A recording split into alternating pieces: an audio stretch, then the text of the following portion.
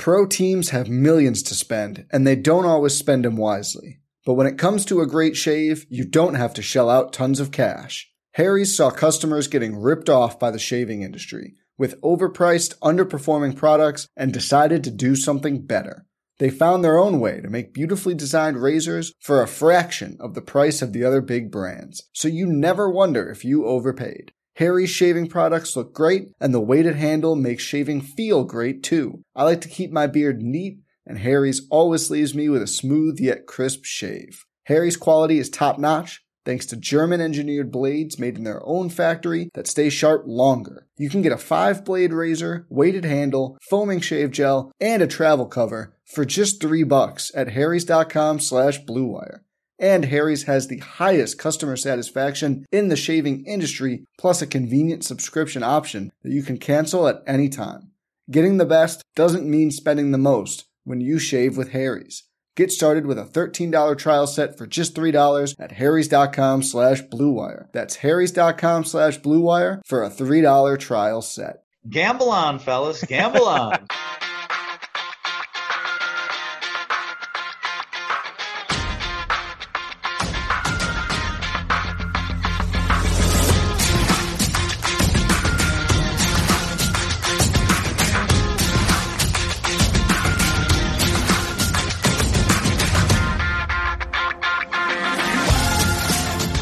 Welcome again to Gamble On, the weekly gambling podcast presented by USBets.com. I'm Eric Raskin, US Bets managing editor and media director, and I'm joined by our senior analyst, Pulitzer Prize finalist John Brennan. And I owe you a thank you, John. A few weeks ago, you bet 20 of our bankroll dollars on the Phillies to win the World Series, and almost immediately they started falling apart. They lost their next 5 games. They went from a near lock to make the playoffs to looking like they'd missed the postseason with 5 games to go. And I privately accused you of jinxing my team. But they made it in, and they've been on fire for the most part since. So if I believe in jinxes, I also have to believe in Lucky Charms, I guess, and maybe your bold wager on a team you consider a rival is proving to be a lucky charm. So thank you. But to avoid messing with the mojo, can I get you to promise you won't bet either on or against the Phillies from here on out? I already won $10 to them in game 1, and they won anyway, Eric. And I gave the $10 back, by the way, in that game 2 with a plus 700 odds boost parlay of Nola 6Ks, which he got on his last batter, plus a Schwarber homer that didn't quite pan out. So I'm not sure. This has to be my favorite wager for a time that hasn't even worked out yet. I mean, it was a good idea. I noticed that the Guardians, for instance, have so many holes in their lineup where they couldn't quite keep up with the Yankees. I felt like Wheeler and Nola are studs mostly, and the Phillies have bats. They have a lot of bats, and I didn't bet the team. I bet the number. Those 30-1 odds just jumped off the page of me. So do you need me to stop betting on their games now, or does it not matter? I guess, I'm not sure. I did ask you to promise not to bet on or against them or whatever, but ultimately, logically, stepping outside myself, it certainly does not matter. We as humans have massive egos, thinking that what we do or like where we sit on the couch could possibly impact a game. Actually, just yesterday, I had to run out during the 5th inning of the Phillies game to pick up my daughter real quick. I'm listening on the radio in the car. They're up 4-2, and then they start giving up runs that inning. And my son back home is texting me, "Come home. You not watching is bad luck." So really, do what you want. Bet on or against who you want. Obviously, none of it really matters. I'm not sure if you read my 76ers season preview article on Ben Bets this week, but I mentioned the bet boost Fox Bet had in Pennsylvania last week. They posted this when the Phillies were up 1-0 on the Braves. They offered 1,000 to 1 on the Phillies, Eagles, and Sixers, all to win their respective championships, allegedly boosted from 750 to 1. You can now make that bet at about 400 to 1. I did put $2 on it to win 2,000. So if ever a bet by me was going to jinx my teams, that would be it. But the Phillies won that series with the Braves. The Eagles beat Dallas on Sunday night. It should be all the proof I need that my sports bets or your bankroll bets or any of it, none of it impacts real outcomes. Yeah, that's a fun one, definitely. That's and again, that's one of those where you if you can get a in-person ticket or whatever, you can give it to somebody for a gift. Here it is. Ooh, yeah. Stick it on the fridge, forget about it, and then next spring, late spring. Hey, by the way, remember that thing? Well, don't throw it out. It's who knows? It might still be alive. Right, and obviously, IRL, the bet winning aside, I'll be happy if one leg of that parlay comes in. Yeah, of course, absolutely. All right. Thank you to everyone for joining us for episode number 214 of Gamble On. If you missed any of our previous 213 episodes, they're all available on Megaphone, Apple Podcasts, Spotify, and all other podcast apps. Please take a few minutes to write a nice review and give us a 5-star rating. Just don't spike your smartphone Reese Hoskins style when you're done. I got that reference. They're very nice.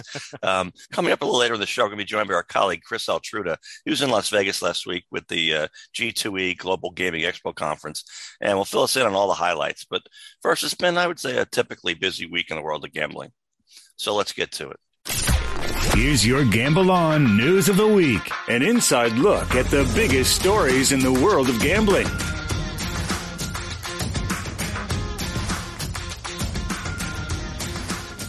It's been a little while since we've led the news segment with a sports betting revenue discussion, but it's worth having one now because A, the big September numbers have started coming in, and B, history was made this week with some late arriving August numbers. We'll start with that. New Jersey was number 1 in handle for 3 years or so. Then it predictably slipped to number 2 when New York launched mobile betting. But now, for the first time, the Garden State is number 3 as Illinois finally surpassed Jersey in betting handle in August. Illinois, which lags several weeks behind most states in reporting, drew $564.8 million in August handle, beating New Jersey by about $18 million. New Jersey is still way ahead per capita, however, with about 9.3 million citizens to Illinois' 12.7 million. In states not named Illinois, September numbers have been rolling in over the past several days, and the big story there is that A, handle is way up over the summer months, predictably. B, handle compared to September 21 is either a little up or a little down, depending on the state. And C, revenue is setting records nearly everywhere, with the national hold at 12.3% based on the states that have reported so far, which would be a new record, blowing past the 11.7% set in September 2018, when there were only 5 states taking bets. John, your thoughts on your home state of New Jersey slipping to number 3?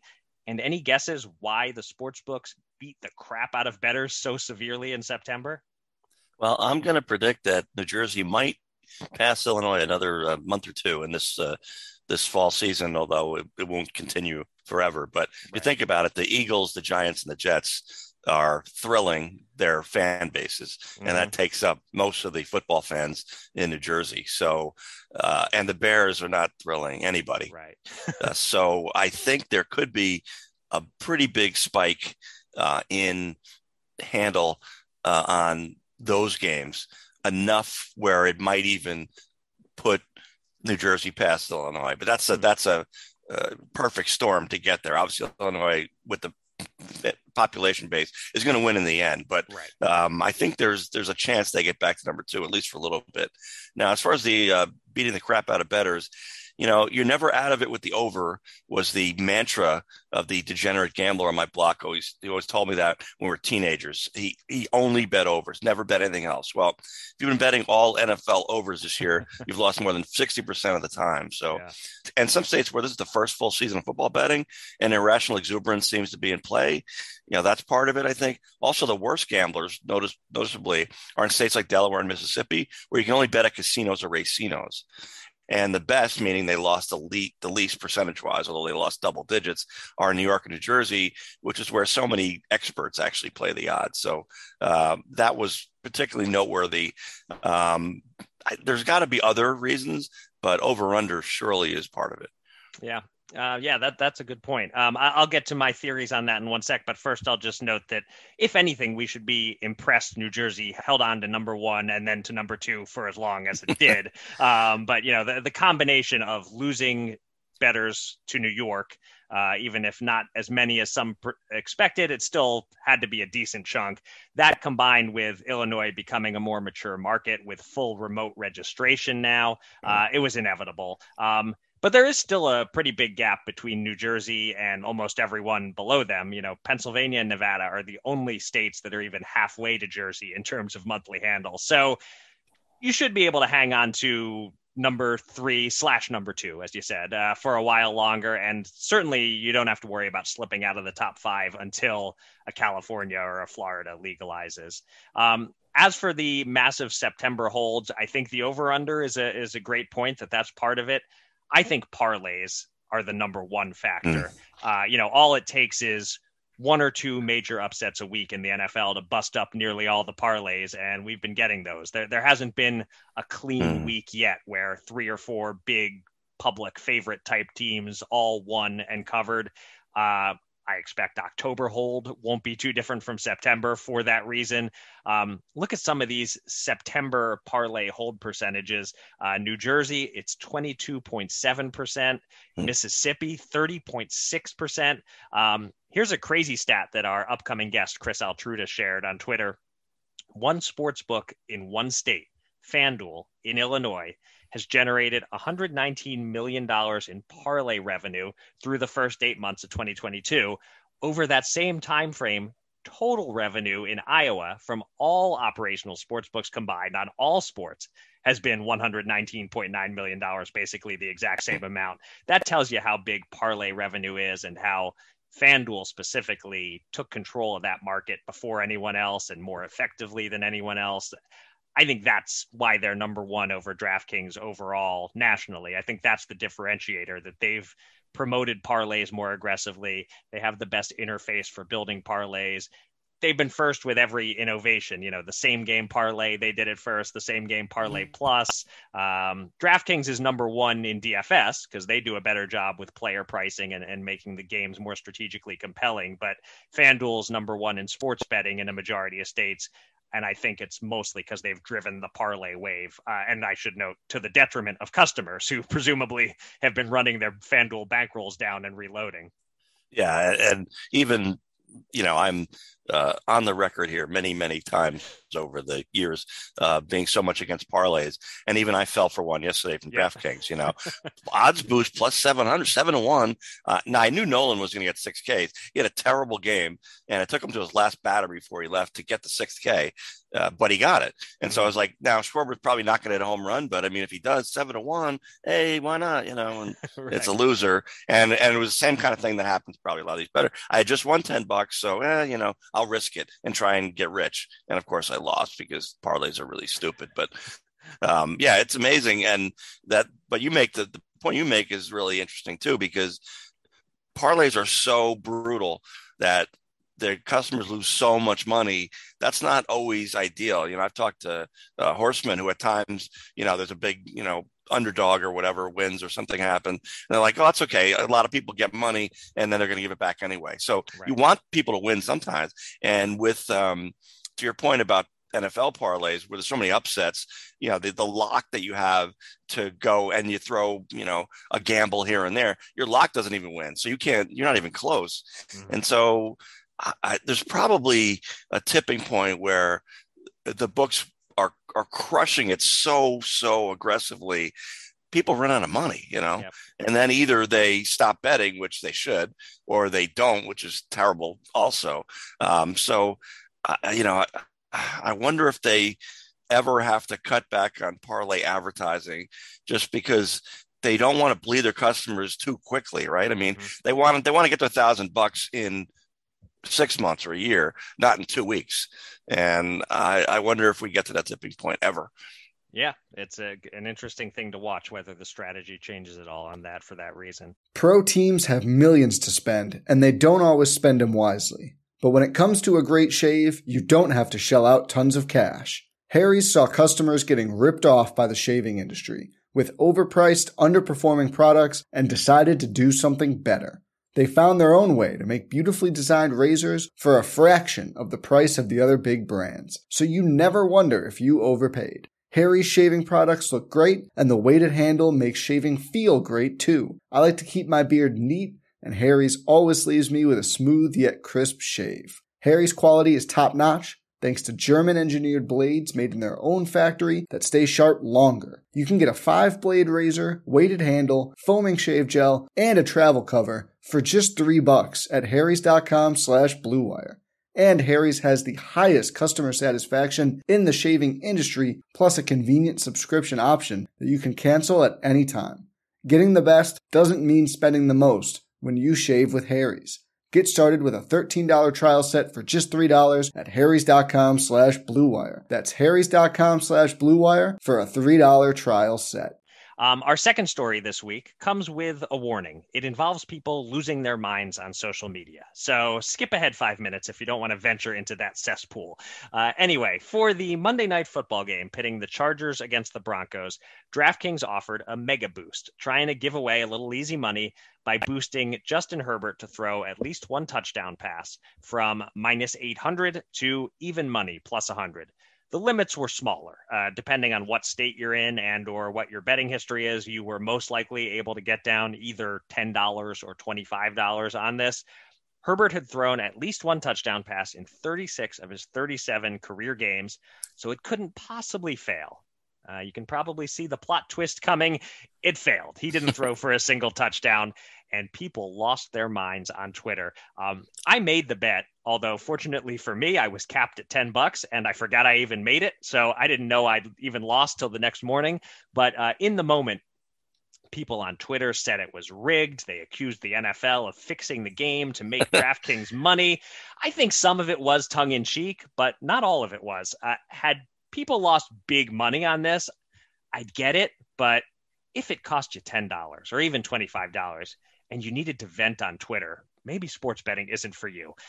As expected, DraftKings tried to help everyone win their money back 2 days later with a boost on Kevin Durant to score 20 points Wednesday night against the Pelicans, which he did by halftime. So everyone should at least be back to even now. John, my first question, the important one. Are Roger Goodell and Jason Robbins conspiring? Do we need a federal probe to be launched? And what are your serious thoughts on the odds boost, the result, and people melting down on Twitter? Yeah, well, I flash back to 2019, and I only know that was the year because of the makeup call I'll get to in a second, Okay. by a major sports book. It might have been DraftKings, but I'm not sure, so I won't say that it is. But it was the October 21st Jets game where the offer was you win if the Jets score a point. Well, I mean, come on, they're not going to get shut out.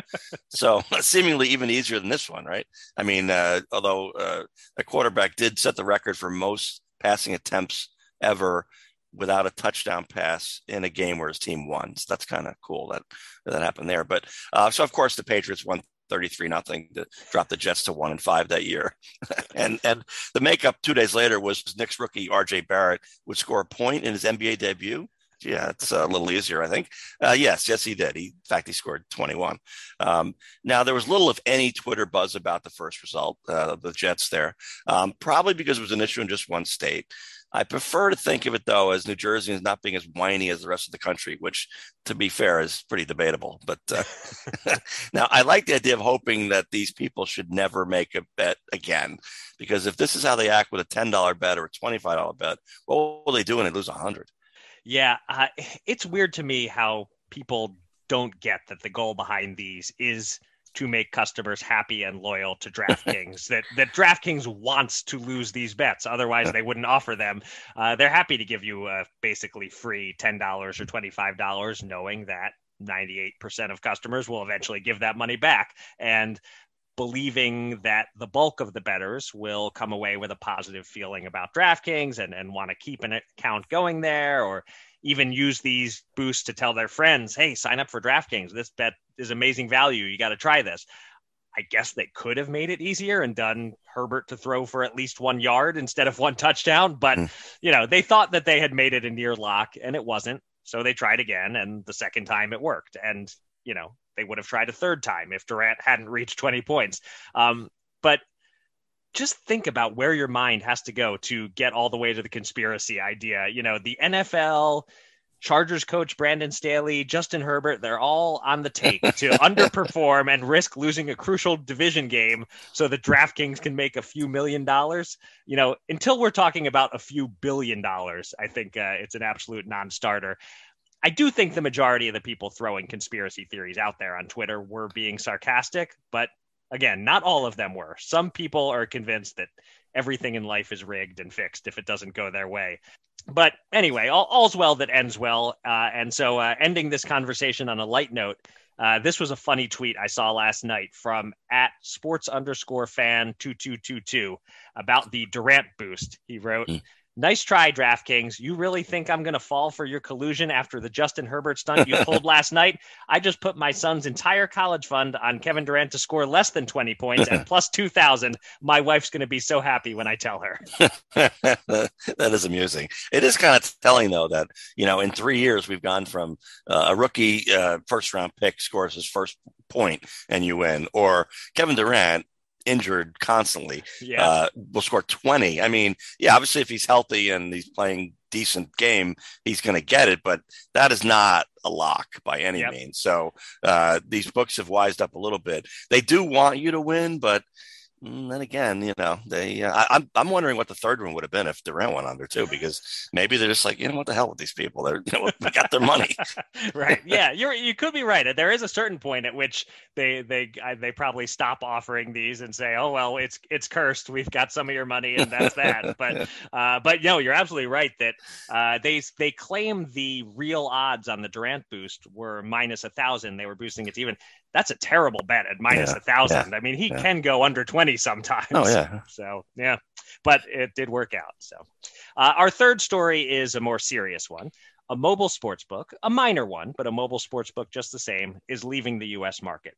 Fubo Sportsbook, launched by Fubo TV in Iowa in November 2021, Arizona in December 2021, and New Jersey just last month, is ceasing operations effective immediately because, in short, it wasn't seeing a path to profitability, said Fubo in a press release. While multiple parties expressed interest in partnering with them, none of these opportunities would have allowed Fubo to lower its funding requirements and generate sufficient returns to shareholders. Therefore, we have made the difficult decision to exit the online sports wagering business effective immediately. In 2022 so far, Fubo Sportsbook had generated $117,000 of revenue in Iowa before taxes and about double that in Arizona. So weren't making big money. The exodus of the also-rans continues. Churchill Downs packed it in. The Score handed its brand over in the U.S. and became Canada only. John, was there anything specific about Fubo's approach that you think doomed it? Did they get in too late or just at the wrong time in terms of the economy? And any guesses where the closing mobile sportsbooks trend is headed? Yeah, I mean, in New Jersey, Harrah's, now that's one of 3 Atlantic City casinos owned by Caesars Entertainment. As you know, they just took on Fubo, and by the way, Profit Betting Exchange last month also. Right. And Harrah's reported a loss of about $90,000 overall in sports betting in a month where the state sportsbooks cashed almost $100 million collectively. Wow. In other words, Fubo in state-wise was 0 for 3, or should I say FUBAR, which in part is an acronym for Up Beyond All Recognition. You can look that one up.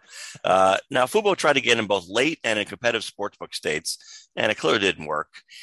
I can't say for sure, idle speculation alert, but it feels like maybe the play was just to get licensed, and then a bigger fish comes along and they cash out. Well, there aren't many new fish left, probably, and there are tastier items on the menu, I would say. And I think that's why they got nowhere. The trend is heading in only one direction, and that's downward in terms of the number of sportsbook operators. It's inevitable, I think. Online casinos where the real money is, but only a half dozen states have it. That's where I'd be sniffing around if I was so inclined and rich. Figure out which states are next for online casino. Be prepared to strike immediately when that opportunity arises. Then you might have something. The margins on sportsbooks are so low anyway, and the competitors are massive. You had obviously the 2 DFS giants, but also several casino empires. They're too big. And, while we have noted that 4, 5, 6, 7, operators certainly can be successful enough, it ain't 20, 25. That's not going to happen. Yeah, that's all good analysis. One very problematic note worth mentioning, our colleague Sam McQuillan over at Action Network reported this, that customers have been unable to withdraw their money from the Fubo Sportsbook accounts. Fubo says this is just for a, quote, brief period while they're disabling the ability to place bets. And I tend to take them at their word on that it'll be up and running and you'll be able to withdraw soon. But as someone who remembers what happened with Full Tilt Poker on Black Friday, where they misappropriated player funds and weren't able to cash players out, I'm a tiny bit wary about Fubo Sportsbook indeed having all the money on hand until this gets taken care of. So I hope that story becomes a non-story very soon. Yeah, I mean, in terms of what went wrong for Fubo, unfortunately, they weren't around long enough for us to really gauge much about their approach. You know, they had this tagline, watch, wager, win, where they were trying to combine watching sports through their app with betting on sports. I can't jump to any conclusions about whether an app combining watching live sports with betting will find an audience. They just didn't have enough rope to make it work or to find out whether it was going to work. And I think a lot of it is the economy right now. You know, it's not friendly to verticals that aren't making money. You're not given that opportunity to lose money for a while before becoming profitable. So, you know, someone at Fubo got out in front of it and decided the future upside isn't worth it. We need to just cut this cost right now. So I would say their failure is about timing more than anything else, but there's certainly more to come, as you said. I'd say over the next 12 months, the over-under for mobile sports books that exit the U.S. market, the line's probably, I'd say 1.5, you know, not counting consolidation, just giving up and leaving. I'd put the line at 1.5 over the next 12 months. Yeah, I'm not too worried about the bettors getting their money back either, but I will say that the New Jersey Division of Gaming Enforcement people, if somebody tried to wriggle out of that, oh man, you don't want them baring their fangs. You know, you want to ride the ride? Here you go. I mean, forget it. That's good news for gamblers in all 3 states, because there's no way that they would let that happen even a little bit. I mean, they would come down on them. There's all kinds of not only regulations, but enforcement opportunities available, and DGE is not afraid to take them. So people will get their money back. It's time to welcome a special guest from the world of gambling. Let's get to the Gamble On interview.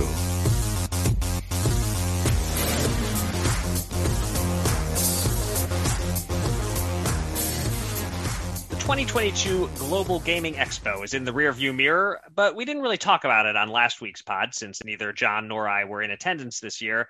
But joining us now is a man who was. Our colleague Chris Altruda is the master of the sports betting handle and revenue spreadsheets.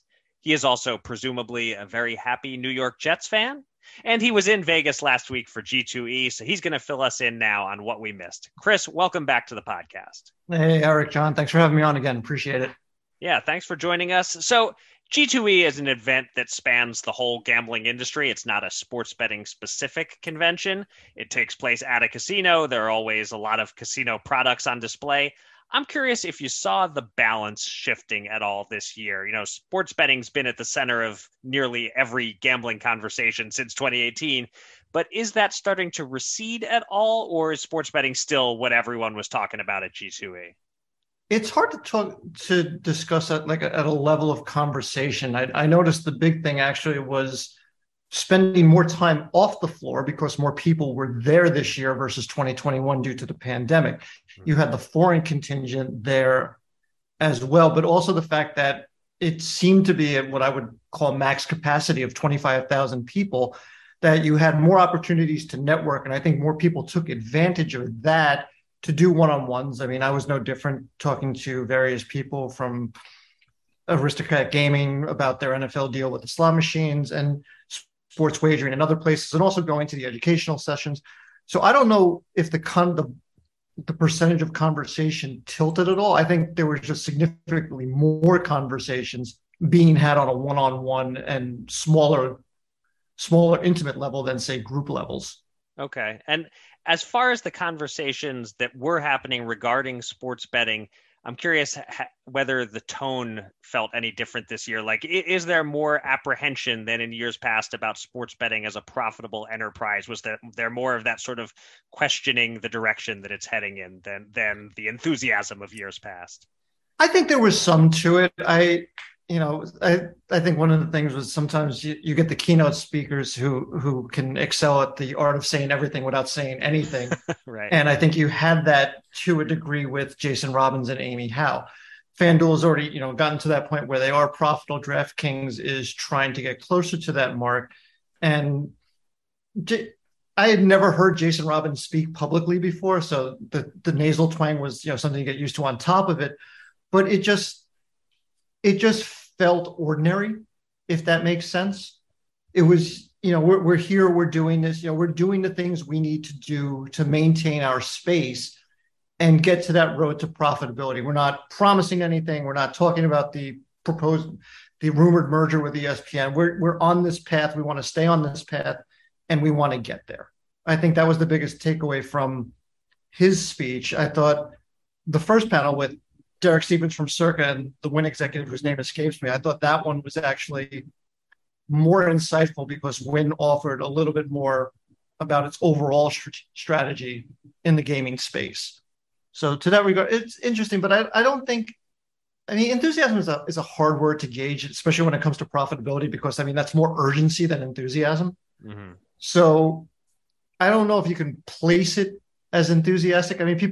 We still want to market the product, and people still want California to be legalized at virtually any and all costs.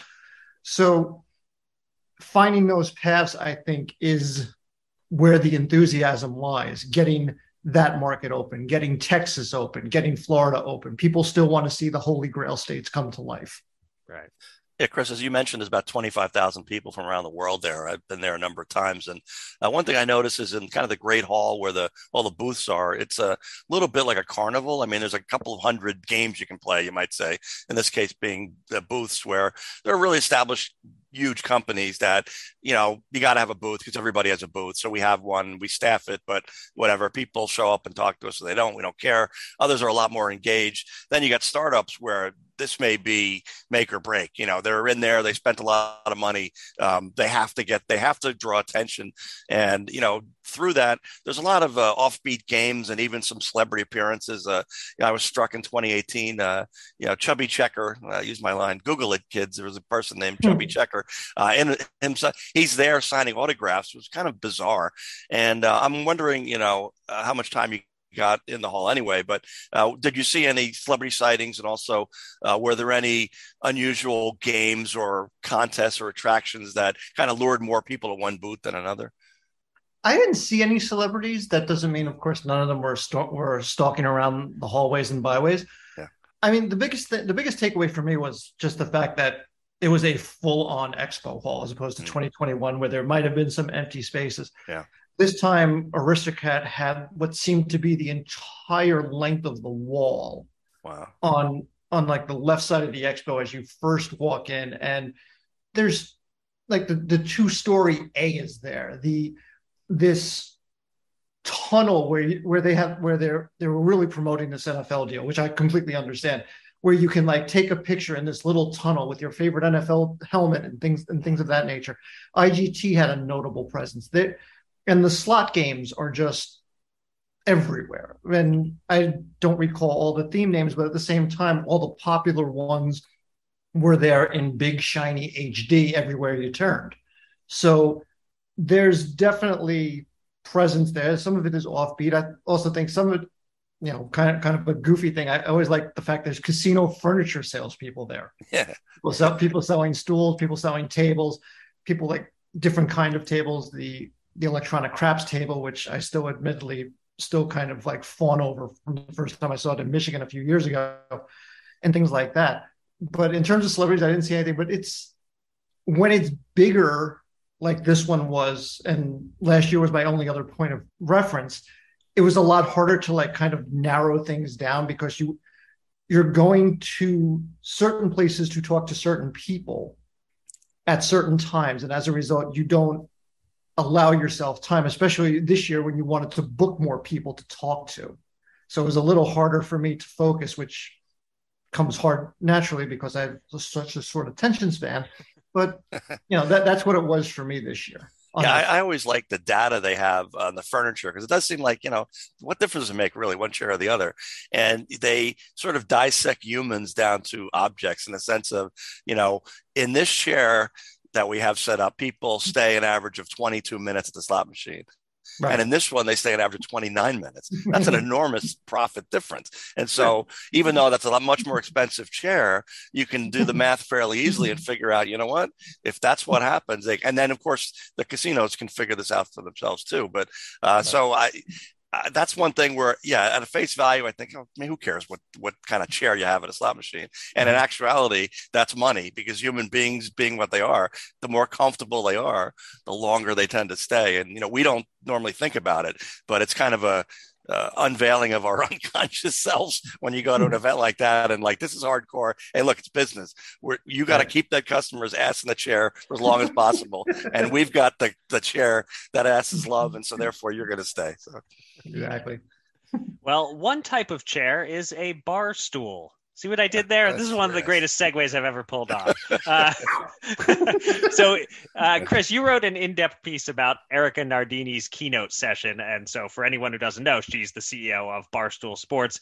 She talked a lot about Barstool as a media entity, but I didn't see much in your piece about how Barstool Sportsbook specifically is going.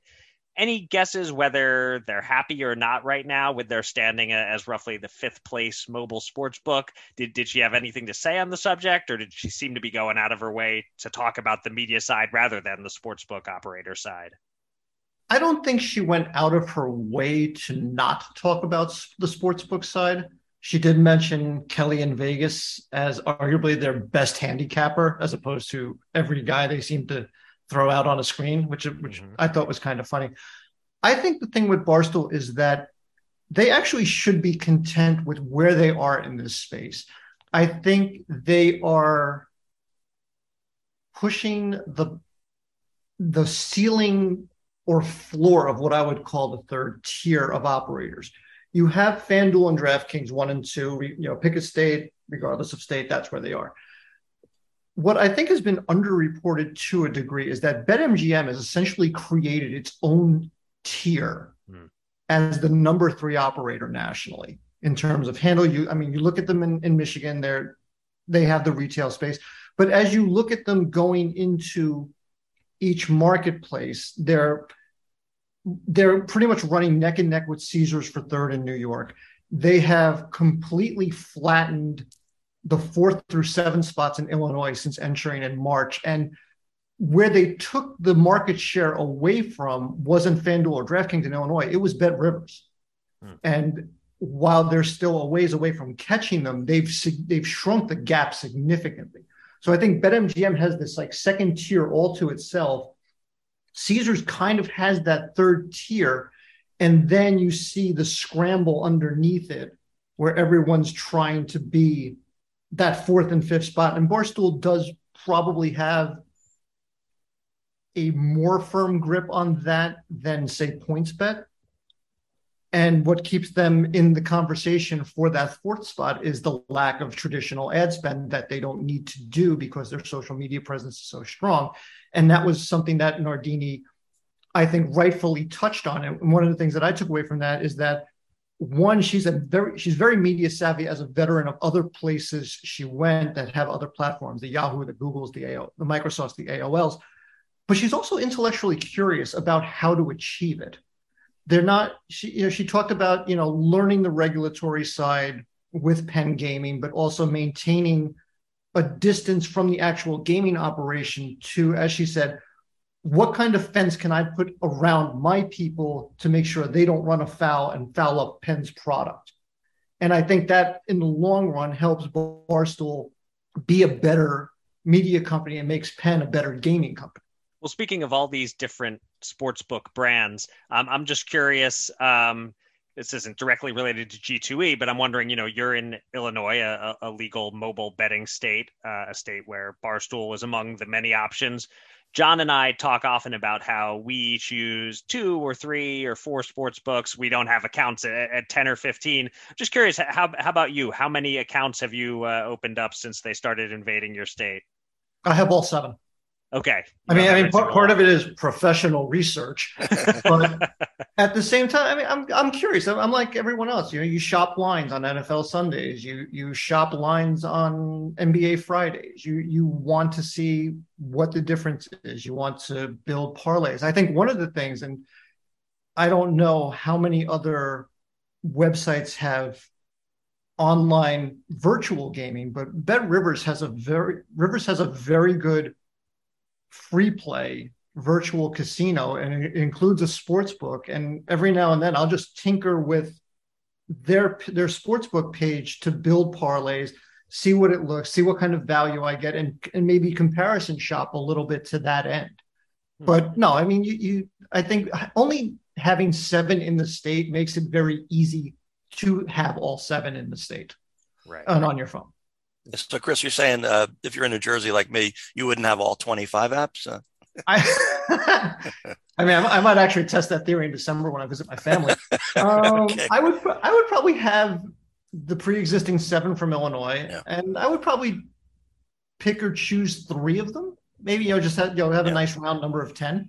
Yeah. All right. So I want to ask you about. It's funny, not only that esports was a panel topic as it is at every single gaming event in the country every single year and has been for years, but a couple of the panels even made a joke about, this sort of next big thing title of the panel. It sounds so 2019. And I think I went to that panel in 2018 and 2019. And, you have on the one hand, esports is incredibly popular among young people, and a lot of older people, including a lot of older casino and even sportsbook executives, don't realize it's not just that, young people like to play video games. They want to watch tournaments. They want to watch professional experts who are the best at their craft, and they'll spend time and energy in watching those events for a good amount of time. They even show up at arenas to watch them, Right. and so there seems to be a massive sportsbook opportunity there. And yet all we have is Nevada and New Jersey, frankly, are kind of half-assed on.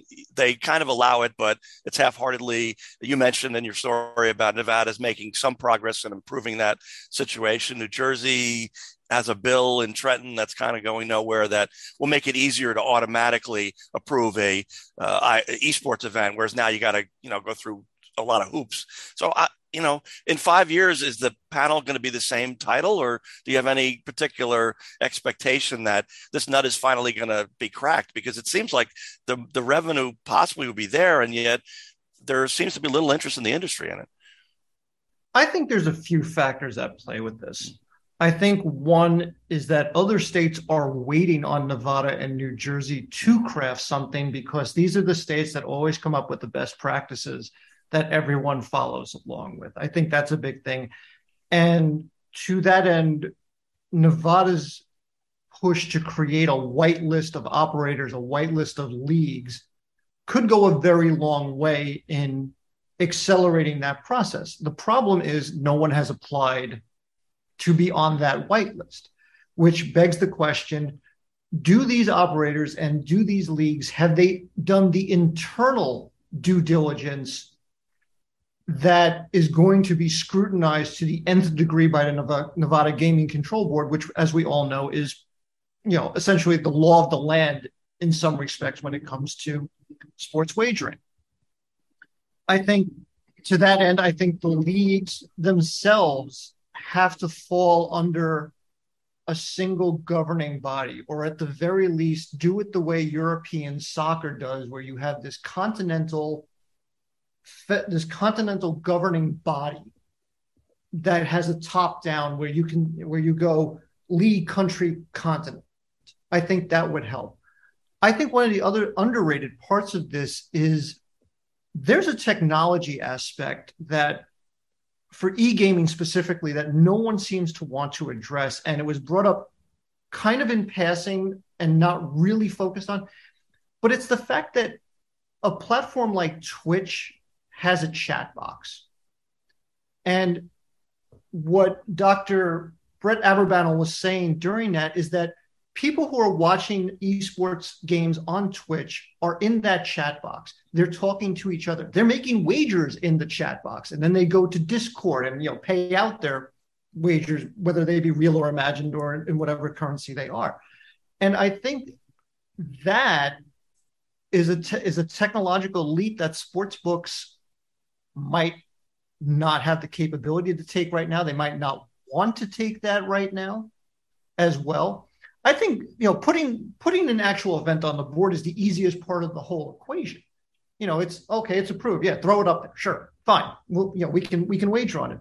But I think the technology, it's one of the few places where the technology is ahead of the sports book. And it's going to continue evolving ahead of the sports book. And until there's a bridge, and it might be that chat box, it might be the platform, the internal tech stack that creates that chat box for the mobile sports book that winds up being the forerunner to expanding the esports vertical. Yeah, I mean, New Jersey only has one approved esports sportsbook operator, and the marketplace hasn't been very kind to them. They're not too impressed, and I think the sense is that the creators of the games themselves don't seem to care about the gambling angle. So they're not necessarily going out of their way to talk to regulators or lawmakers and say, hey, we got a great product here. We think there should be legal gambling. I guess their business is strong enough. It's like, you know what, that might work. It might not. We have to put a lot of investment in, so why bother? So that's why I'm thinking if I'm still around in 2027, I might be attending a panel at G2E with the same title. I think that's a very valid point as well. I don't think very few developers make wagering a priority. And to some respect, that's understandable given the constant innovations that come with Counter-Strike Global Offensive, that come with League of Legends and things like that. You're always adding components to the game itself that wagering on the game becomes secondary because you have to add these components to whatever list you're going to offer markets on as well. So I agree with that sentiment as well. But I really think the chat box thing is something that could be the bridge to help mobile sports books expand the vertical. All right. We'll see if we're having this exact same conversation with you on the podcast 5 years from now or not. Well, thanks so much for joining us again, Chris. I don't know how it's possible for anyone to survive caring about this industry and the details of it and not be following you on Twitter, but just in case, it's at Altruda73 is the handle to follow to get all the latest updates on the numbers going on in every state. Chris, thanks so much for coming on the podcast again. Hey, thanks for having me on, guys. Appreciate it as always. All right. Thanks, Chris. Two men. $10,000. Will they run it up or blow it all? It's time to check in on the Gamble On bankroll.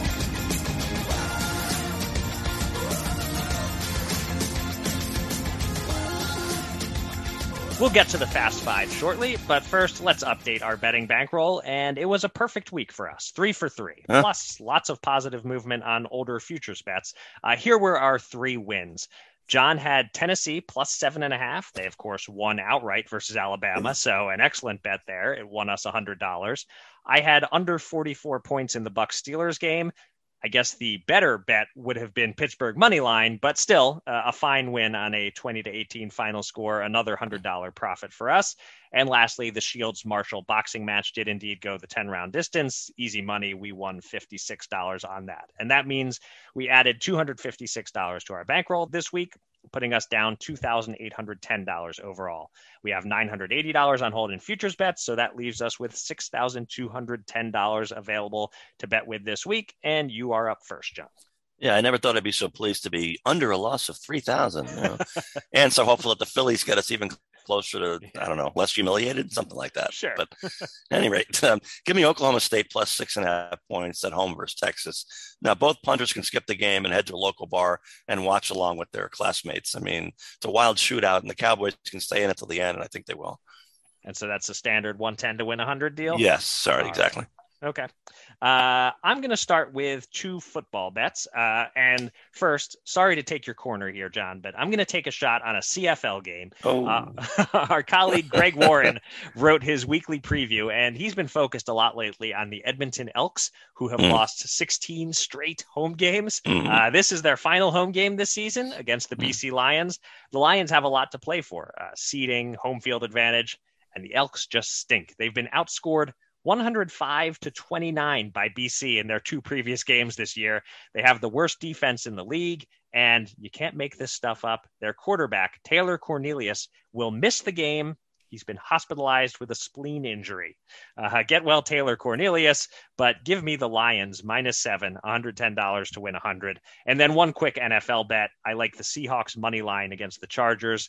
Seattle's better than anyone expected, and the Chargers are talented, but have a lot of injuries and are capable of losing to anyone and don't really have a home field advantage. So I think the Seahawks are worth a shot at +260. Let's bet $50 to win 130. Now, a quarterback from Edmonton named Cornelius. If he's not nicknamed Yukon Cornelius, then somebody's getting it wrong. That's probably another Google item for our younger listeners. Yes. But at any rate, I figured I was done picking golf for the calendar year, but I figured I'd peek at the CJ Cup odds. And there's our President's Cup boy, Jordan Spieth. He's the 8th choice in admittedly a stellar field. It includes Rory McIlroy, John Rahm, and Justin Thomas. But Spieth has the game to play with all of them, with anybody. It's what's above his shoulders that sometimes holds him back. But he seems to be getting his act together. Spieth already has 1 win in South Carolina this year. This course is generous to erratic drivers. That's great for him. And it's a gift to creative wedge players. That's him. So Spieth 20 units at +2,200. I like that. Beyond that, 20-year-old Tom Kim, 100 units at -105 to place in the top 20. They'll likely do even better, but I'm playing it safe, I think. But I think Tom Kim is going to be in the top 20 of every tournament he plays pretty much. Okay. So there are no major boxing matches this week, but I'll get out ahead of one for next week. October 29th, the Jake Paul boxing sideshow continues. He's taking on Anderson Silva, a UFC all-time great who is my age, 47, but has proven himself a competent boxer. He's still physically capable despite his age.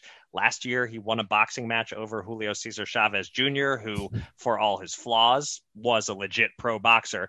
My friend Brian Campbell, who we had on the podcast once a couple of years ago to talk MMA, he's been saying from the start that he favors Silva over Paul, but the sports books have made Paul the slight favorite. We can get Silva at +105. So 47-year-olds unite. Let's take Silva to win $100 to win 105, and we'll have to wait a week for that one to grade, but I'd rather bet it now just in case sharp money comes in on Silva and starts moving the line. And we finished the show with the Fast Five, where for the second week in a row, John, you inched ever closer to me. We agreed on 2 games, and we went 1-1 on those, losing with the Jags, but winning with the Seahawks. On my other 3, I went 1-2. The Falcons covered, the Browns and Panthers did not. On your other 3, John, you went 2-1, hitting with the Bills and Bengals, but missing with the Ravens. So it's a second straight 3-2 week for you to improve to 14-16, while my record dipped to 16-13-1 off the 2-3 week. Collectively, we are 30-29-1, and not quite beating the VIG, just how the books like it. We again have 4 teams on bye in week 7, and you're up first, John, with your 5 picks. Yeah, so instead of starting with a bunch of 3-2s and then having a slow fade like most years, I'm mixing it up this time and getting rolling a little later. So I'll try to continue this renaissance. And boy, I hope you weren't watching the last seconds of our Jaguars against the Colts. By the way, that one left a mark. That was a rough beat. But speaking of the Jaguars, they're an absurd 8-35 against the spread in games versus the NFC in the past decade. And at 2-4, they're favored by 3 against the Super Bowl bound 5-1 Giants. Give me the Jags, who will win this game by double digits. This is the sucker bet of the year, I suspect. Next, I've got Titans -2.5 over the Colts, who admittedly are a confusing team. Now, they beat the Chiefs? What? But the Titans have more of a track record of figuring things out. And speaking of which, the Bengals -6 versus the Falcons, who, yes, are the lone 6-0 team against the point spread this year. Like the Titans, I think the Bengals will remember. I see what I did there. Who they are and finally put together a solid 60 minutes. Fourth, I've got Jets +1 at the bumbling Broncos and wounded/overrated Russell Wilson, or a grim alternative at quarterback. The Jets are a Jersey team that is more for real. Finally, the Chiefs -2.5 at the 49ers, and they're missing defensive line. I shorted the Chiefs last week and barely got away with it. Andy Reid against a decimated defense is a joy to behold. All right, so we have one we agree on, one we're head-to-head on, 2 others that I strongly considered going with, and we would have agreed on one and been head-to-head on another, and then one I was never even thinking about, and that's the Chiefs and Niners. I'm staying way the hell away from that one. I don't know quite what to make of that. But this is a week where I loved some of these opening lines, but apparently other people loved them too, and so a few of them have shifted a half point or a point in the wrong direction based on these Superbook lines, making it a little tougher for me. But I still have 5 I think are good. So here goes, starting with the one we agree on, Tennessee -2.5 at home against the Colts. We're on the right side of the hook. I still don't think the Colts are any good at all, even though they've been finding ways to pull out wins. The Titans beat them by 7 in Indy already this season, so I think they can win by at least 3 at home. Now our head-to-head, at some point the Falcons' perfect record against the spread will become imperfect, but I don't think it's this week. They're getting those 6 points in Cincinnati against that Bengals team that can't protect Burrow and doesn't blow anyone out. I don't expect the Falcons to win outright. I do expect them to keep it close. Next, I don't believe I've picked the Commanders yet this season, but I'm going to do it this week because I'm now of the opinion that the Packers are actually legit not good after they've lost to both the Giants and Jets back-to-back. And B, no Carson Wentz. That's a positive for Washington. I believed in Wentz longer than almost anyone. I still think he could have been great. He had the confidence knocked out of him, though, and whatever the woulda, coulda, shouldas, he's proven over the last 2 years or so that he's a liability. So Washington getting 5 at home against a Packers team in turmoil. I'll take the points with Washington. Next up, Seahawks getting 5.5 in LA against the Chargers. No explanation required really after my money line bet. I'd expect a 3-point or so game either way here. And lastly, I'm going to back one big favorite, the Patriots -8 at home against Chicago. It's probably going to be a slow-paced, low-scoring game, and you're not supposed to lay a lot of points in that situation. But with Belichick and the Pats starting to put the pieces together and the Bears being one of the worst teams in football and the way the Pats have done against bad teams, they beat the Steelers. That one was close. The last 2 weeks, they've smoked Detroit and Cleveland. This is another very bad team. I think New England can cover the 8 points. And that'll do it for this episode of Gamble On. Thanks to everybody out there for listening, and thanks again to our guest, Chris Altruda. You can find me on Twitter at Eric Raskin and John at Bergen Brennan, and follow US Bets at US_bets. Go to usbets.com for all the latest news and analysis from the world of gambling, and subscribe to this podcast on Megaphone, Apple Podcasts, Spotify, or anywhere else. And with that, John, please take us out. Well, we mentioned the Alabama-Tennessee game in passing earlier. I'll just say it's one of the 10 best college football games I've ever watched, the best ever being Texas versus USC for a national title. Combining that with a long, long day of terrific baseball playoff games, it was just glorious. I mean, I've mentioned in recent weeks that I've learned that betting only what you can afford to lose was a wrong premise. It's really betting only what you can lose and not get pissed off.